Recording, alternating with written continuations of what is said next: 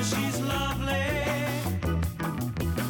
Tell her she knows how to suffer.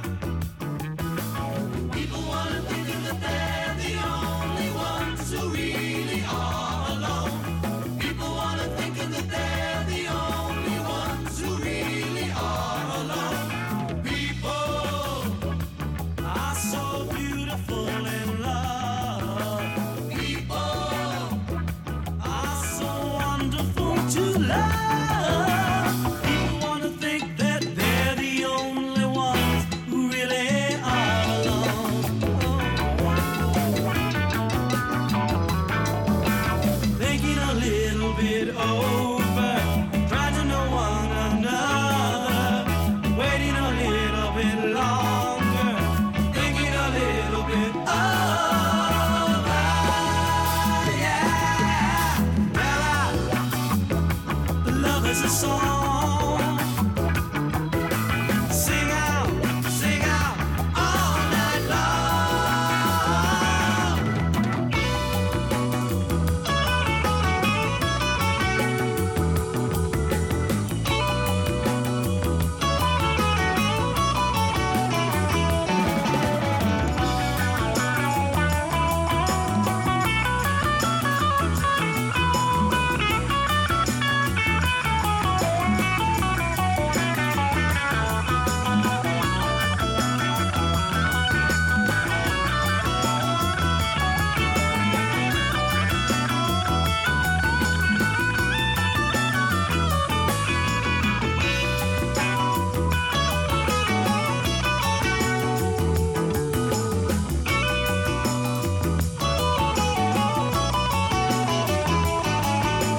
People wanna think that they're the only ones who really are alone.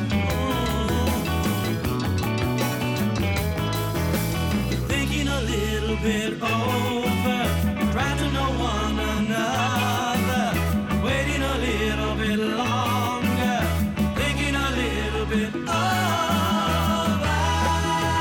Yeah, tell her she's lovely. Tell her she's lovely. Tell her she's lovely. Tell her she's lovely. Tell her she's lovely. Tell her she's lovely.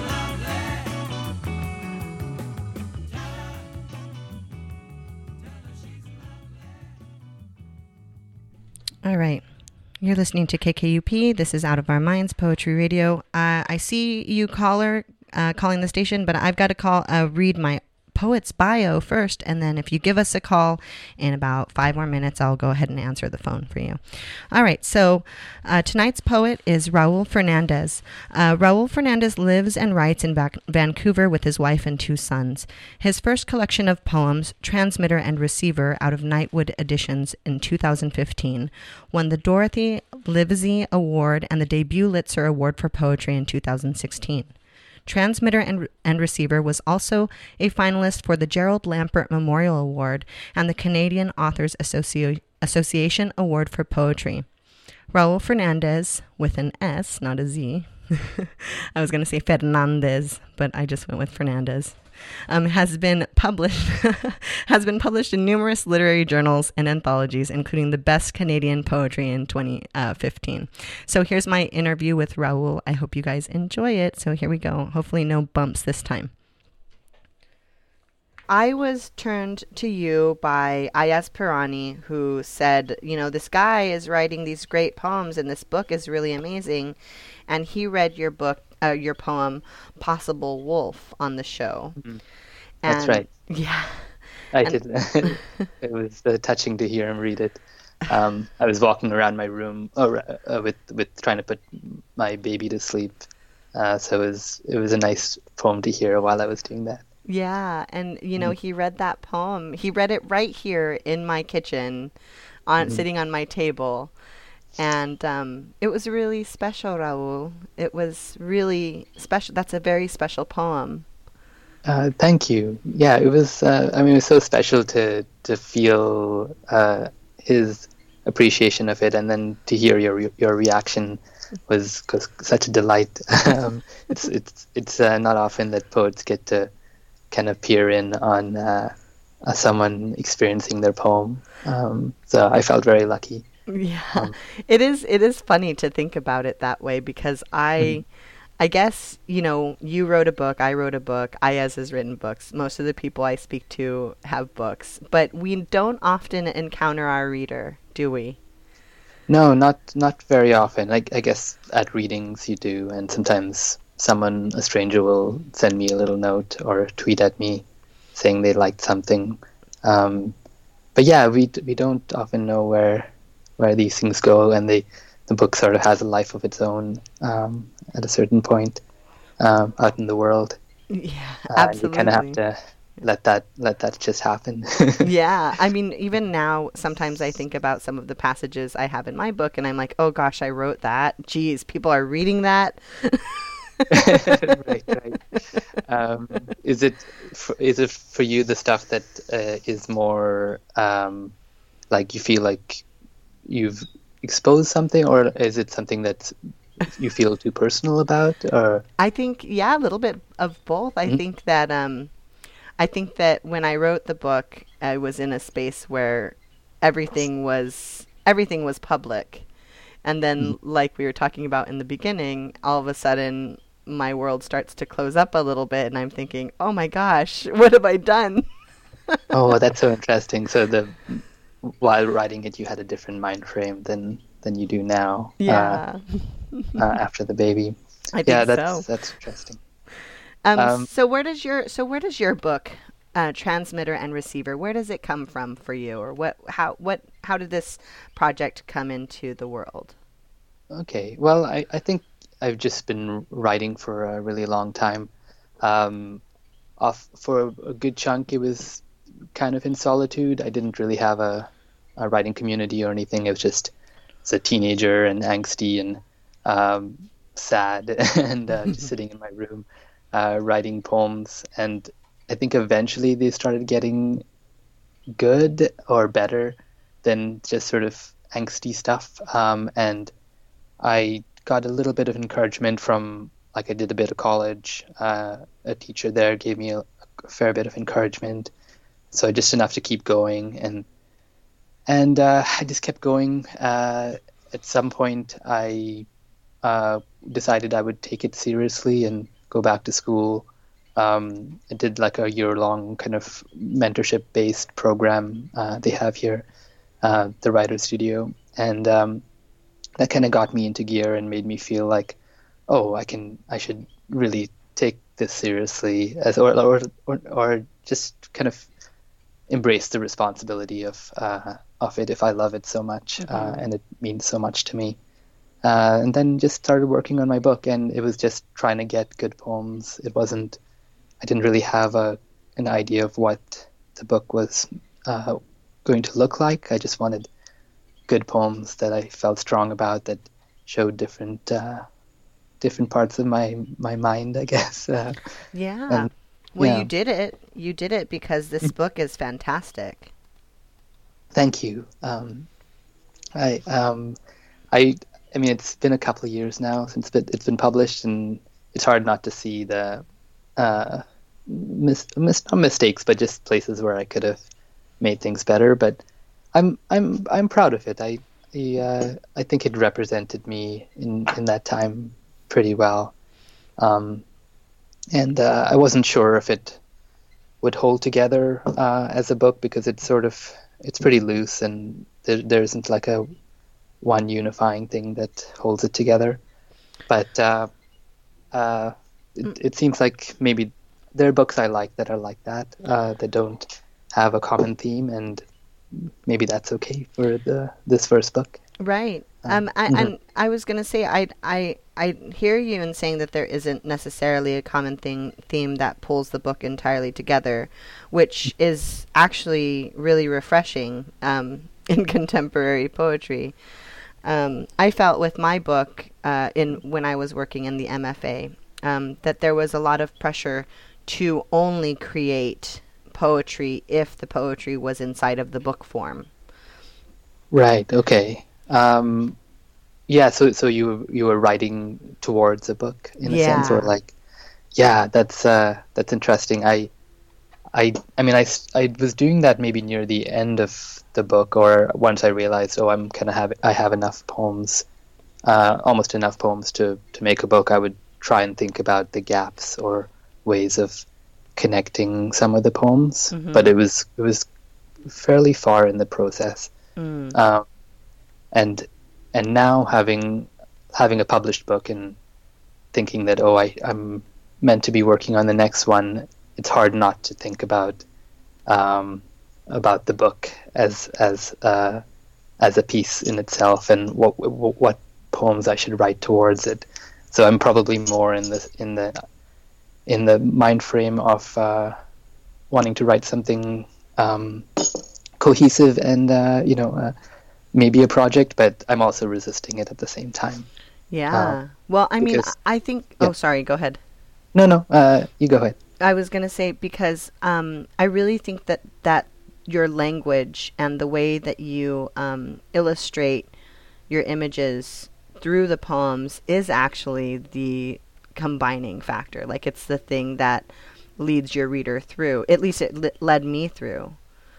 Oh, good. I'm glad to hear that. I feel I was hoping that would be enough. That the voice or my sensibilities would be enough of a binding for the book. So I'm glad you Yes. feel that way. Yes, absolutely. I mean, throughout the book, I kept saying, gosh, well, I kept saying to myself, your grasp on just language and how language works together and how these sort of moments in the poems rub up against each other and then move forward so quickly. I think that in itself is definitely a driving force, and I'm really grateful for your book and the way it functions. So I don't think you have anything to worry about. I'm jealous. Great. Thank you. If I could say some things about your book, I think I was jealous reading it because I know. Would you consider it a long poem, or is it like I don't know? Maybe I'm just Yes. asking. I did consider it what I was calling like a choreo poem, something in the vein of Shanji's For Colored Girls piece. Do you know Okay. that piece? I don't know. Okay. Anyway, it's this long choreo poem about women in the black community and black women, and there was a movie made of it and everything. Anyway, it was a really binding influence for me, and I loved the fact that like her book For Colored Girls was sort of just, it was like a play. It was like in between a play and poetry and a story. And that's kind of what I wanted for my book. So that's what I was working on. So I'm glad you picked up on that. Yeah, I know. I really like it. I'm very tempted to try something like that, especially because I think you can have these really interesting echoes, and you do repeat lines and have them kind of morph into other contexts and things. It just seems like a very exciting thing to do. And I think, I don't know, it's exciting to read a book that's so, what's the word? It's just connected in a way that sort of like creates its own space and world. That I don't know, it makes it more memorable to me. Thank you. I'm sorry, I had some eloquence and then I lost it. But yeah, That's no, my it's- story of it's- my it's- life too. Eloquence and then lost. Yeah, I've tried writing a long poem before, and it just didn't work because probably I was maybe just trying to write a long poem and not having maybe the subject be strong enough to deserve a long poem. So I was kind of pushing it a way that it didn't want to be pushed. But I think yours works so well in that in what you're bringing into it, and the world you're creating. Thank you. This is an interview for you, not for me, though. Let's. We can talk about me. It just makes me more nervous, though. But I just think you should be proud of it. It's a good book. I'm going to recommend it to some people. Thank you. I appreciate it. It's been a struggle, because since that book, I have sort of turned my back on the academic world. So I don't feel the need to be part of teaching anymore because I felt too exploited throughout the process, and it's been a really hard transition. So although I do have a second and a third book that are waiting to go out into the world, I don't know where to send them because I don't know what to do when you leave academia as a poet. Oh, okay. That's interesting. Do you feel like the system of poetry publishing in the States is set up to lean towards more academic poets being published, or is there a process that it opens more doors when you're in academia? Or yeah, I think that, and I also think, well, I do think that, but I remember when I talked to JP Dancing Bear when I took over this show, I was saying something to the vein that I think I'm going to leave the academic world, and he said, well, no good poet really came from academia. And he wasn't part of the academic world, and yet he had conversations with amazing poets over the 15 years, and he has multiple books of poetry out. And so I guess there are models in the world of poetry in America that are okay with you if you're not in academia, but I guess I've just been in academia so long. I went to school for so long, and it was such a goal. It was like a dream for me to become a professor. That's all I wanted for myself from the moment I started my education. And right. And to get to the end and realize that was such a privileged notion. Like the position of a professor in America really only goes to the privileged. It does not go to anyone like me. And if it does, it's very, very, very rare. It's like winning the lottery.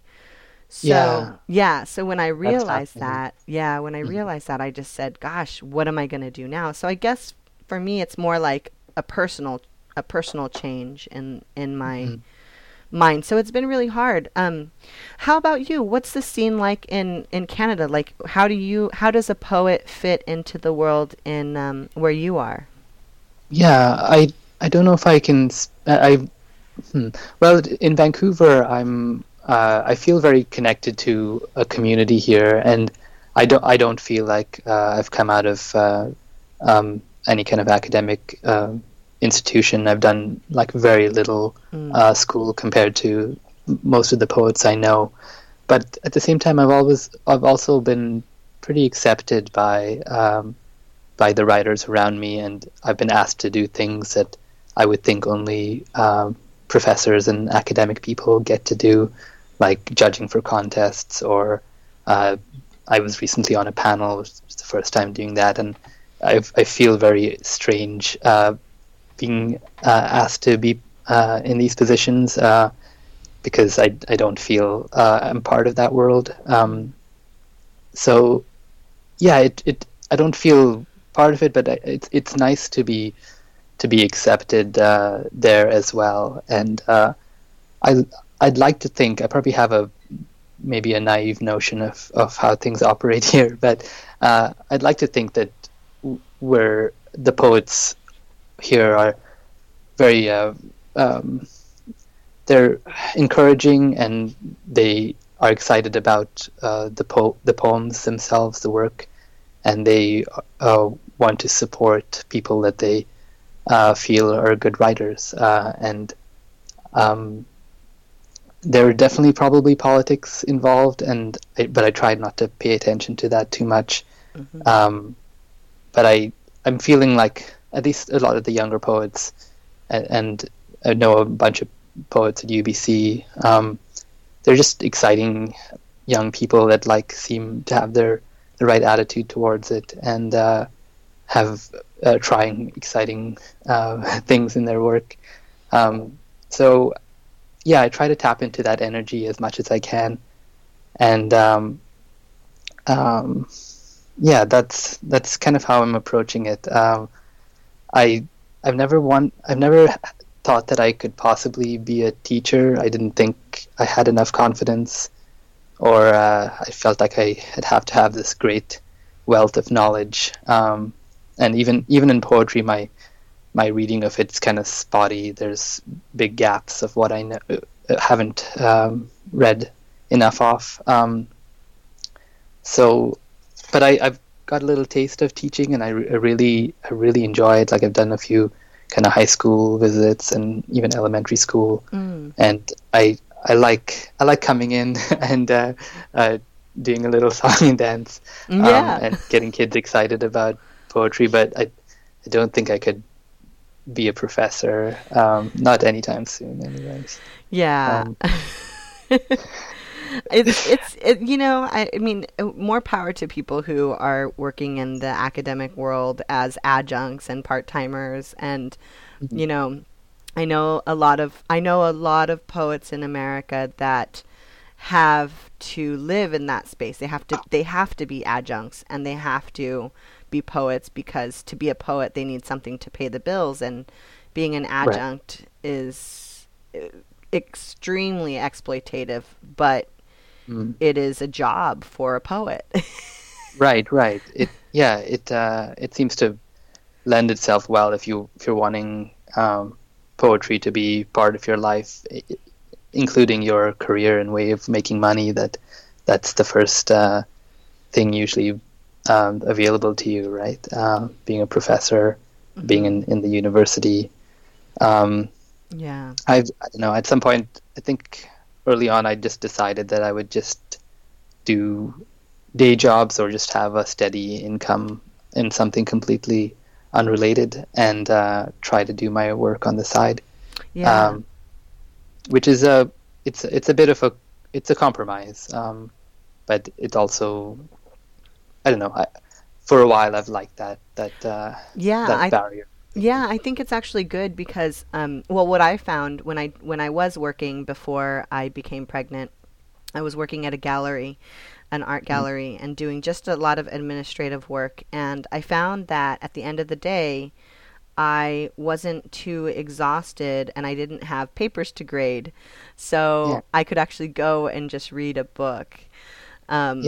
Which I couldn't do when I was a professor, or when I was a part-time. I couldn't read books for myself. Reading a book was always for the students. It was reading it for a lesson, and in this case, I don't have to. I get to read books like your book and other people's books for the radio show, but that's fantastic because I get to share them with everyone, with everyone. Right. Yeah, and you read them probably in a different way, knowing that you don't have to teach it, or is that right? But sometimes I do bring a little bit of teaching into it. I think that's sort of the fun of the radio show. One of my friends was encouraging me when I was really low, and I had just decided to leave adjuncting, and basically the world was really scary at that point. And she said, well, you basically have a class every Wednesday night from 8 to 9 p.m. Right. Yeah. So it's kind of cool. But anyway, I want to get you to read a few poems. Sure. Okay. I feel like I could talk to you all day about everything. Yeah, I wouldn't mind that. Well, my wife and children would mind it at some point. But, my husband too. And baby. You would? Do you want me to read a poem that? Like a favorite poem. Well, I'm actually gonna ask you to read from your book, Transmitter and Receiver. Sure. I was gonna ask if you would read the first poem by way of explanation. I really like that poem. Great. Okay, that's easy to find. Okay. By way of explanation. You have this thing you can only explain. by driving me out to the port at night to watch the towering cranes move container from ship to train. Or we go skipping stones across the mirror of the lake, a ghost ship in a bottle of blue Bombay gin by your side. I have this thing I can only explain to you by showing you a pile of computer hardware chucked into the ravine. We hike down there, and blackberry vines grab our clothes as if to say, "Stop, wait, I want to tell you something too." You have an old photograph you keep in your bedside drawer. I have this song I learned on my guitar. By way of clarification, you send me a YouTube video of a tornado filmed up close from a parked car, or a live stream from a public camera whose view is obscured by red leaves. I cut you a key to this room, this door. There's this thing, a dictionary being consumed by fire, the two of us standing in front of a Rothko until time starts again, a mixtape that is primarily about the clicks and hums between songs. What if we walk there instead of driving? What if we just drive without a destination? There's this thing I've always wanted to talk about with someone. Now, with you here, with you listening, with all the antenna raised, I no longer have to. Oh, that's so beautiful. Thank you. Oh, it's so gorgeous.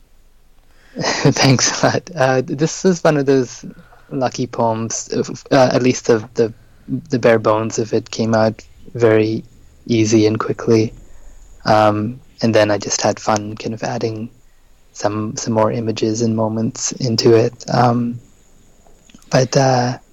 Yeah, I think it's always hard to know, at least when you're writing a lot of individual poems, to know what to start a book with.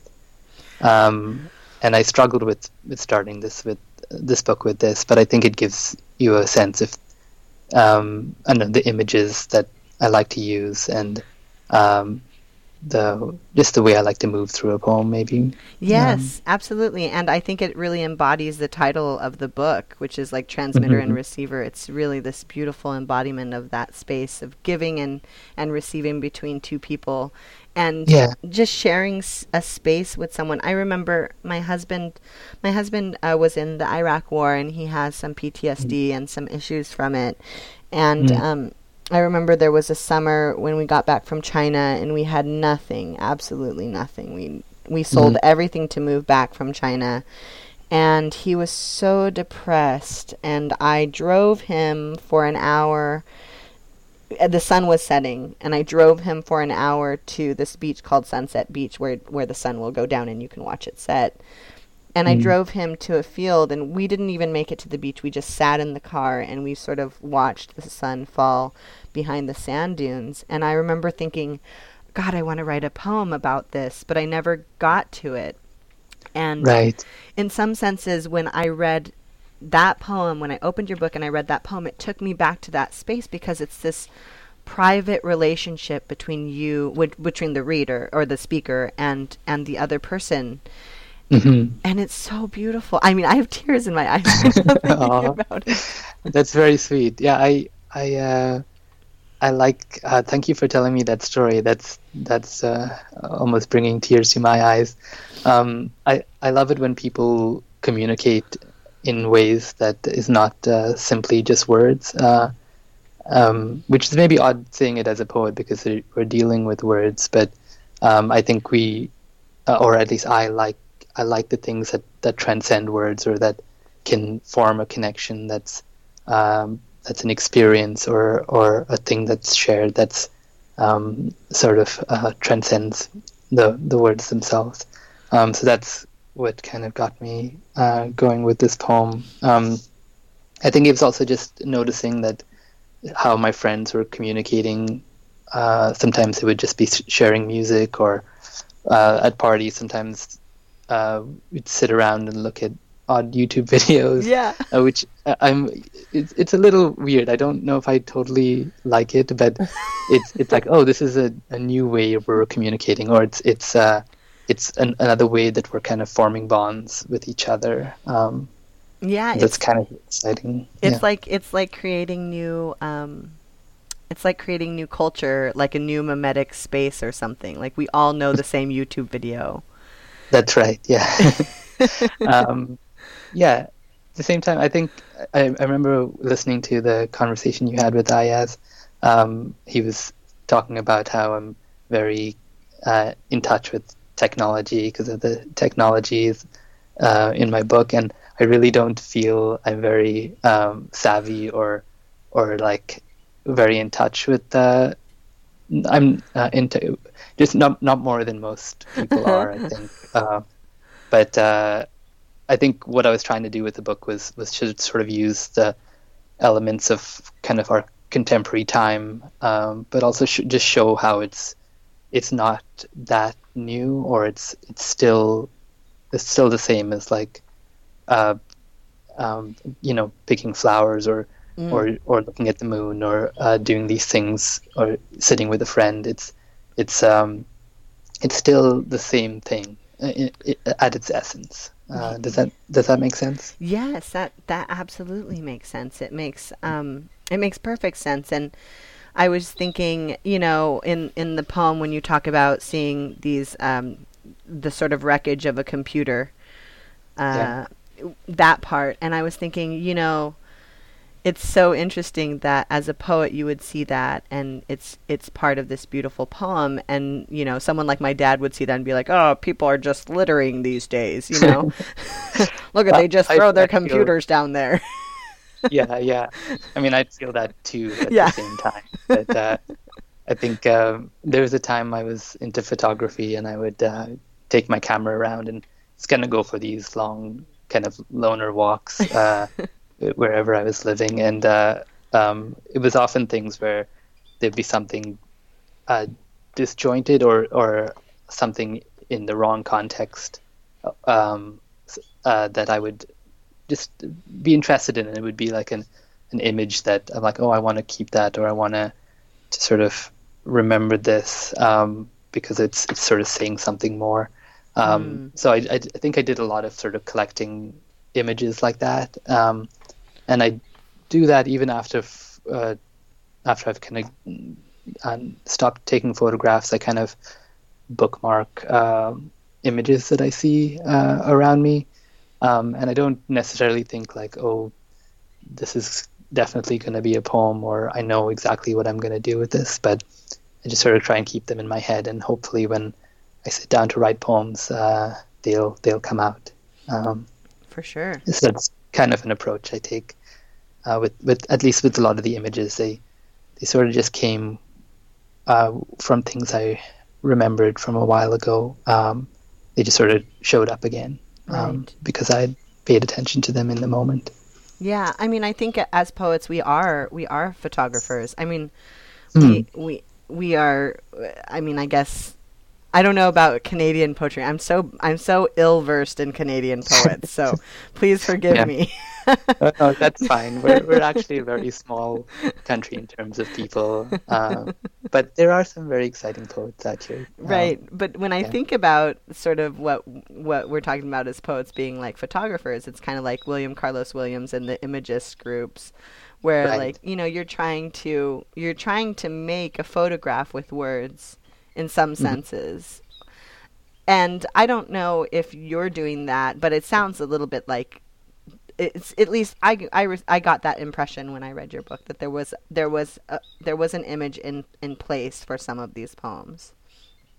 Yes, there's often the place I start with the poems, like an image that resonates within me, and then it calls more images and it calls more lines. I'm trying to not have that be the only way I write poems, and I've definitely found a lot more appreciation these days for lines that don't have images, that are just kind of beautifully stating something, or just lines of conversation, or things I can do that are not so image dependent, that are still exciting. Wow, I think images are exciting still. Yeah, I think it's going to be definitely what composes a lot of, compromises. What's the word? They're going to hold the poems together, I think. But I also am starting to get more excited about adding more things and just to fill out. Like I don't want the poem to just be sort of a set of photographs. I'm excited by sometimes just statements now and things people say. Yeah. I think so. I think it's and the way that people are communicating is starting to change so much. I mean, I just see my brother's text messages to me and they're all emojis and it makes me laugh. I'm thinking, oh my gosh, pretty soon we're going to be reading emoji poems. I know it. Yeah, I'm sure it's already started. But, yeah. But can I have you read a couple of poems back to back? Sure, okay. On page 22 and on page 23, these two are the ones that I had flagged as some of my favorites. Okay. Let's see what this is. Oh, interesting. Okay. I rarely read these poems, so it's neat that it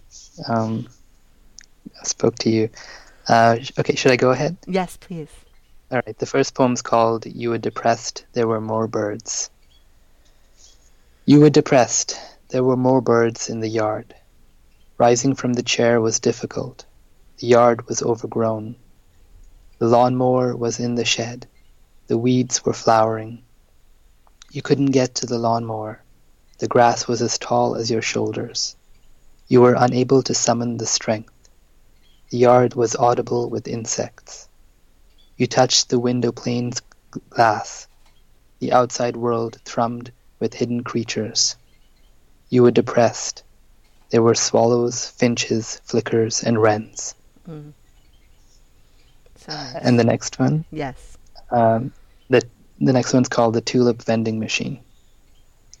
An artificial sun over rows of tulips, a scheduled rain that mists the garden. You put a coin in a slot. A blade curves out, lops a flower near the base of its stem. And sometimes, if the stems are too close, or blade slightly off, it accidentally cuts too. This is what moves you, how the flaw makes the machine seem organic, time-distressed, human. And you are moved by its other mistake. The blade slices against a stem that isn't there. The trapdoor opens. The absence of a tulip falls into the tray below, and you reach your hand in to collect it. That is so cool. That's such a cool poem. Thanks. Is this a real tulip vending machine, or is this just in your mind? I think it was just in my mind. I think I noticed that there were people who were doing interesting things with the vending machines. I think maybe in Japan there were. I know there was ones you could get like little beetles out of like living beetles out of vending machines. So I think I just started. My imagination just went there. It really took me to a new place, and I was just thinking, God, that's so cool and so interesting. And I love how the flaw is what brings us back to sort of humanity. Yeah, I think that's what I notice in a lot of the technology we use is when there's something that's glitchy or something goes a little wrong. For a reason that we can't understand, it feels like, it's because it feels like that's a human thing to do. So it's hard not to see yourself in it. Right. I often wonder who is the person who defines smart in smartphones, because every time I use a smartphone, I feel really stupid. Oh, right. Yeah. Maybe it's like a smart ass phone. It's like feel stupid. Yeah. I feel that a lot of the time too. Yeah, and for a while, like I had like a cracked phone, which is sort of similar to this poem in the sense that like I would like have to tilt it to change the screen to like be able to type things, and it's just ridiculous. Yeah. Yeah, it's sort of beautiful when it's like that. You're like, oh, I have this tool. Everyone has these tools that they use to like function as humans, and here I am, like, I feel like I have scissors in my fingers. Right. Trying to use a phone. Oh, is it just like the physical like interacting with it that's hard? No, I think it's well, it's probably because we're so poor that we have really cheap, crappy phones. Mm, yeah. So we can, I so mean, I don't have an iPhone yet. I've never been able to afford one, so no, um, no, I only had an iPhone once, and that was because I was doing work for a nonprofit, and they bought me one, and then I accidentally put it in a cup of water, um, mm, in my car. right. So anyway, and so after that, it was done, and my husband was like, "There's no way we're ever spending money on a phone with you in the world. Like, there's no way." Right. So I have this really cheap phone, and every time I try and use it, like, it tells me there's no room in the phone to use it, so I just can't use Oh no. it. No, it's Yeah. really funny. It's Yeah. fine. Um, I think that if I had access to a smartphone, I might be better at being a phone-like person, but Yeah. No, it's probably good. It's probably healthy for you that you don't have a phone that that that works. makes you use it very much. Yeah. I've actually, yeah, I was hearing about an app. Like I think people are, they love their phones, but then they realize that they love them too much and they're kind of consuming them. And I know people that have like they're almost putting things on their phone to keep them from using it. Like there's an app that makes all the colors go away. Like it just makes your phone black and white. Oh, Um, yeah, it's just a setting, and apparently, if your phone is just a black and white thing, you don't feel as excited about it, and you're not constantly reaching for it to check stuff.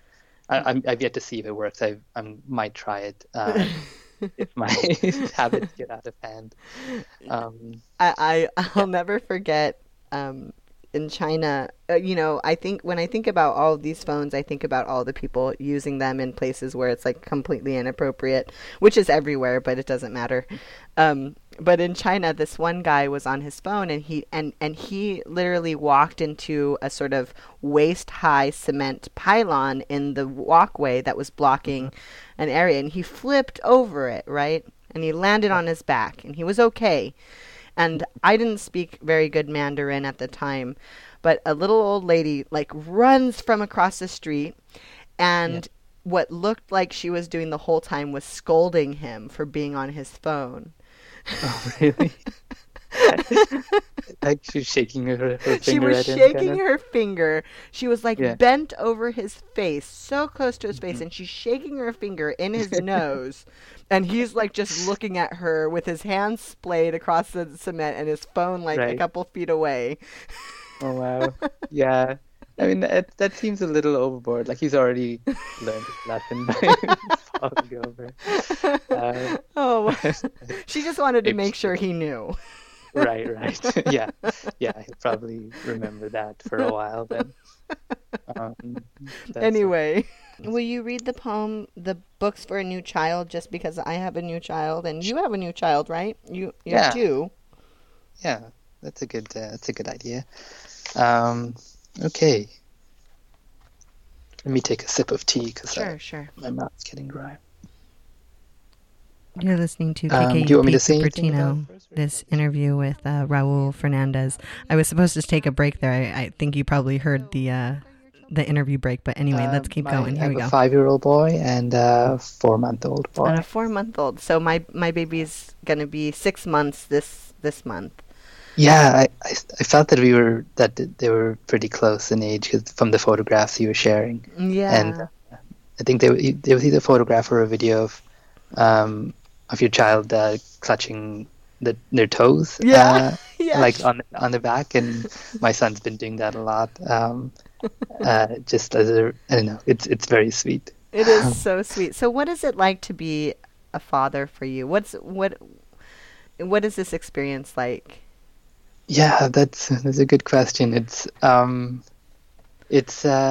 definitely not what I thought fatherhood would be like, or I never thought that I would. How should I put this? I think I don't feel like when you're young, you have this idea of a father and a mother as people who are strong and have it together and confident and know everything. And it's definitely not that No. case for me right now. And so it's a new thing in a sense. Like it's being who I am and with all my sort of flaws and things, and but also having this great responsibility. And so that's one thing. It's also just such an emotional thing where I just this such swings of emotion where I'm feeling such deep love and appreciation and connection, and there's other times where I just feel like tired and frustrated, and I don't know, with the 5-year-old, he can be, you know, like healthily defiant and you know, push my buttons and stuff, and it's humbling to realize that I'm not as like calm and graceful as I think I am. It's like I'm calm and graceful when I'm sitting in the park reading a book, for sure, but not when a 5-year-old's yelling at me to play something with him while I'm trying to cook dinner or things like that, you know. So yeah, but I don't know, it feels great to have something just so that is greater than yourself in a way. That's like something outside you that's that you kind of have to not sacrifice, but it's the first time that there's things that are just more important than me, and yet I have to take care of myself too. But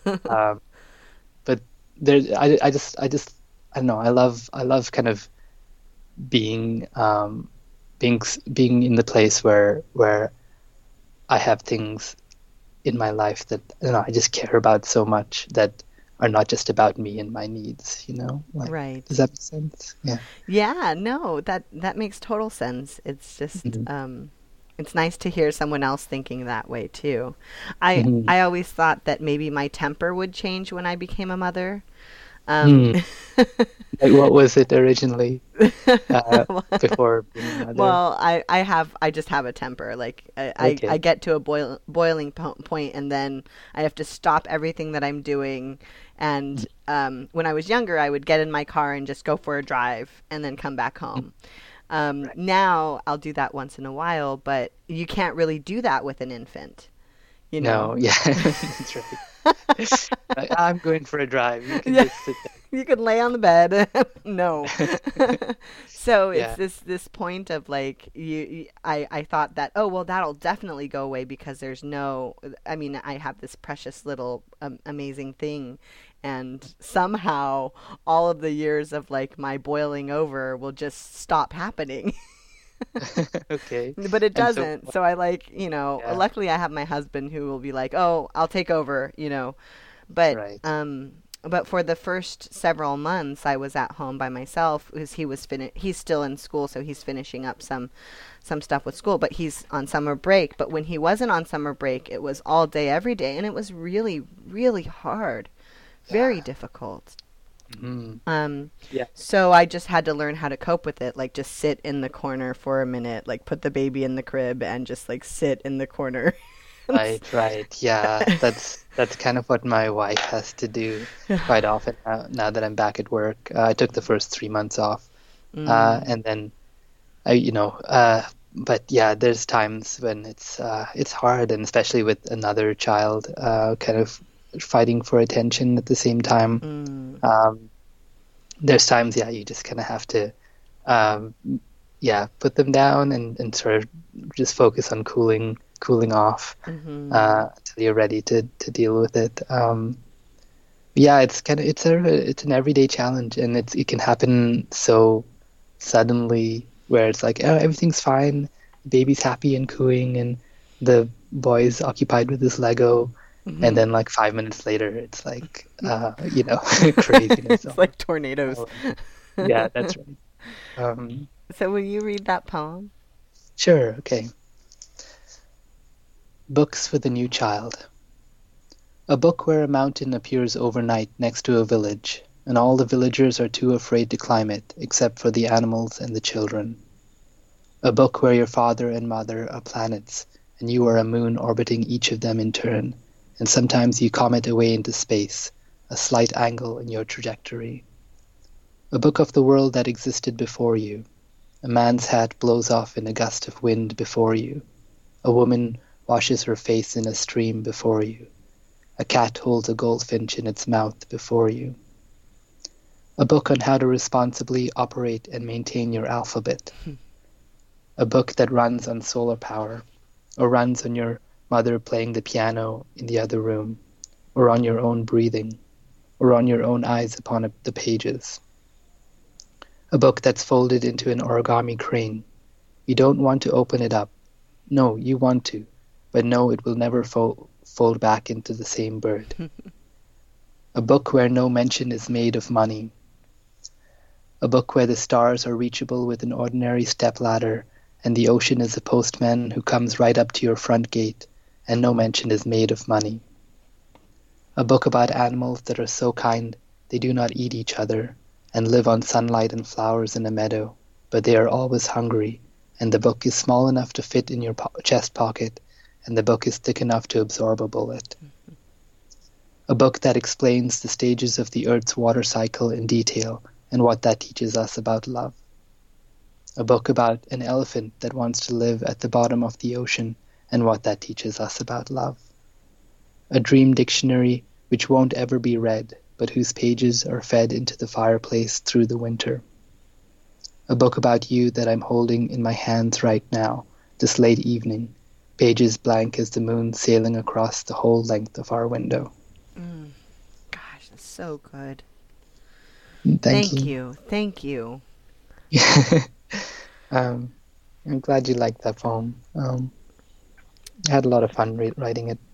Well, that's good. It's a really beautiful poem. And so we're getting to the end of this conversation, but I do want to get maybe 2 of your favorite poems from you. Sure, okay. Wow, I have a whole bunch of books in front of me. I will... Let's see. Yeah, how about I'll read one American poet and one Canadian poet. How about that?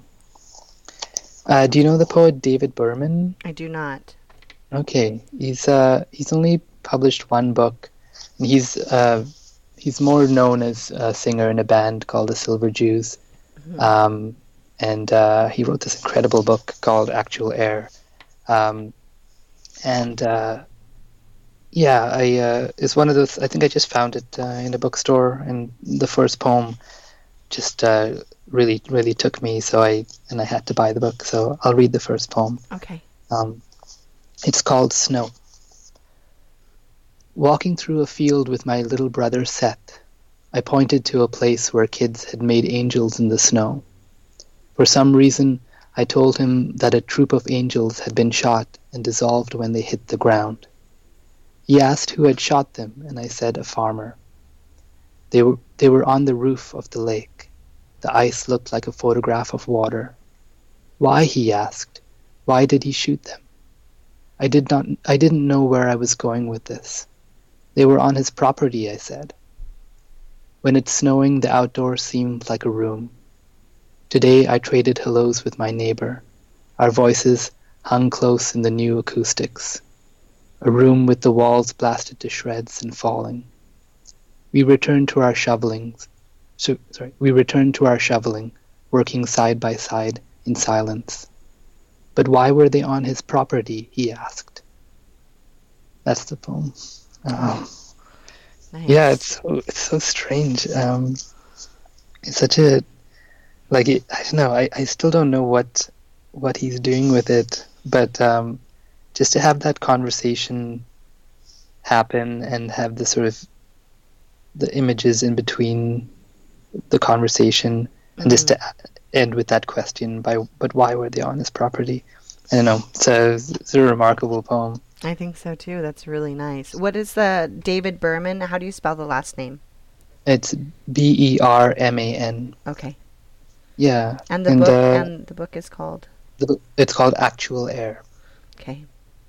Yeah, yeah. He's I don't know what's going on with him. They say he decided he like broke up the band a little while ago and seemed like he was going to stop writing, and so I'm hoping that he still writes more. It's really really interesting, cool poems. Nice. Yeah, And that's uh, and is he Canadian or is he's the Canadian? he's the American. He's the Yeah, American. Okay. that's right. uh, yeah, it was hard. It was hard picking poems. There's a lot of poets I like, but I realized that I like their voice and their books, but they weren't like particular poems maybe that stood out as being amazing. And it's hard to choose. It's just I always feel I'm neglecting some poets when I choose other poets. Well, yeah. Um, I mean, I think that's the complication of the favorite poem project. It's like when right. you ask a poet what their favorite poem is, it's like it's like a poisonous question. Yeah, it's difficult. I always evade it when people ask me. I'm like, I'll email you a list. I keep telling people that, and then I don't get around to it. But Oh, I should have typical at least a few. poets. That's right. Yeah, like go to the library, spend a few hours just picking random books out off shelves, and you'll eventually find something you like. Which is what I used to do. Yeah, for sure. Mhm. And then your next poet. Yeah, I'll read a poem by a contemporary poet of like a friend of mine who lives in Vancouver. And I met her a number of years ago, maybe 5, 6 years ago, um, at a reading, and just really struck by her poem. So I was like, "Oh, we should go for coffee." That's the thing I do whenever I meet a poet I really like. I demand that they go for coffee with me. And yeah, she's she's on the same publisher as me, Okay. Nightwood Editions. And I don't know, a lot of people kind of connect the two of us together in a way. Like there's certain things we do that are similar. And I'll leave it at that. I'll read one of her poems. And this is kind of a not being able to write poem, maybe, like which I think every poet probably writes a poem where they write about not being able to write. But this was actually very good. It's called Poetry Shortage. And who is it by? Will you tell me? Oh, sorry. Yeah, I should say that. Her name's Kayla Zaga. Her last name is spelled Czaga. Okay. And the book's called For Your Safety, Please Hold On. Okay. A sign you see on the buses out here. Okay. Cool. Yeah. Poetry Shortage. Rain again, blurring the world beyond the window.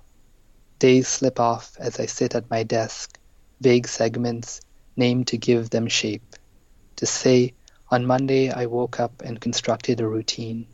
I ate through my life, sensing it was sufficient, if not memorable. Time does not finish a poem. No, it finishes us. My houseplants shiver with me into another winter of not thriving. My cat's wet nose presses cold into my calf, tickles like new snow. She curls into dark corners to sleep.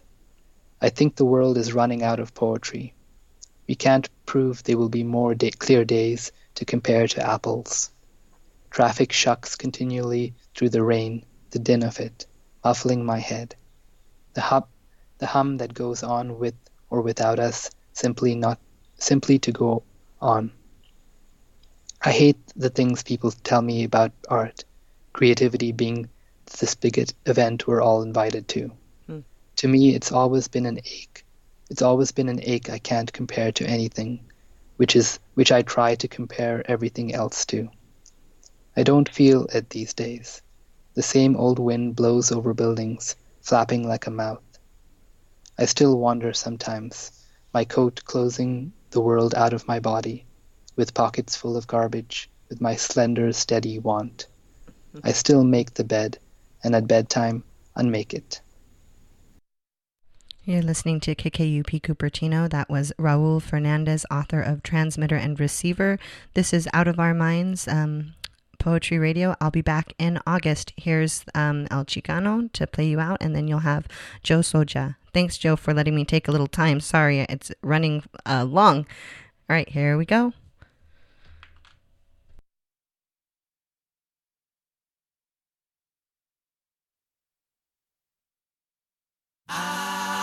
For the things I would show you, for the things you would see, Trigo, vengo, amigo, to my fair country.